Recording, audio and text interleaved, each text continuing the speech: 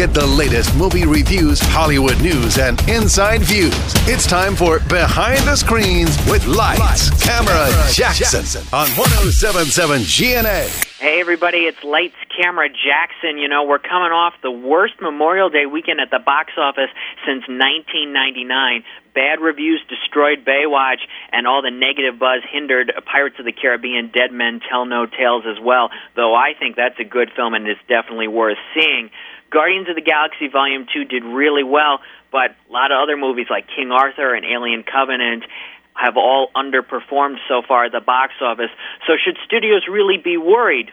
Well, this is pretty similar to summer 2011. We had a Pirates movie then that didn't do quite as well as the others, along with Cars and Transformers sequels that really weren't as successful as the studios hoped.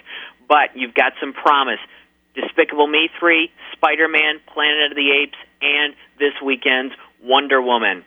I saw Wonder Woman last night, and it's very good. Gal Gadot reprises her breakthrough role, her breakthrough performance from Batman vs. Superman last year. She's back as Wonder Woman. She's terrific. She's genuine. The character is sincere. That's what I liked about it a lot, too. Chris Pine joins her here, plays Steve, her companion, through this whole adventure. You know, it's been 76 years since this character was introduced, and she finally gets Wonder Woman a big screen action movie of her own, and she really deserves it.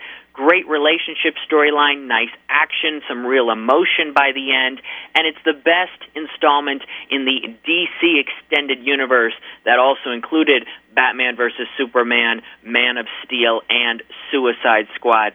So definitely go see Wonder Woman. The other big movie out this weekend for families, Captain Underpants. It's from DreamWorks Animation, based on the wildly popular books that have been around for about 20 years.